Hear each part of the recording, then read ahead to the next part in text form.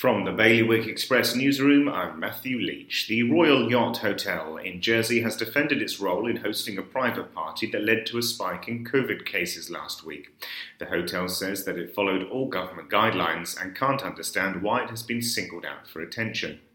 A community of growers in Guernsey making use of a redundant greenhouse have had to make way for a cannabis farm.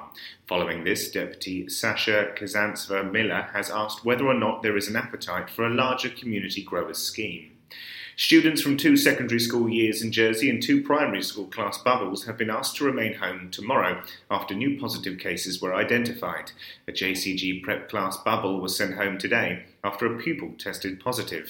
And preparations are well underway at Guernsey ports as the Bailiwick welcomes back its students from the UK as part of Operation Jingle Bells. Additional sailings and flights from a variety of regional airports have been scheduled throughout December.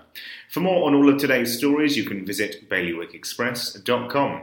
Your weather today is going to be a generally cloudy day with some rain this afternoon. Wind will be a northwesterly light force 2 to 3, and there'll be a top temperature of 11 degrees. And that's Bailiwick Radio News, sponsored by HR Now.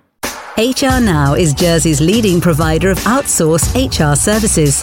It's their guiding principle to deliver HR solutions that are fully compliant, creative and commercially focused. HR Now, your one-stop shop for anything HR related. See hrnow.je.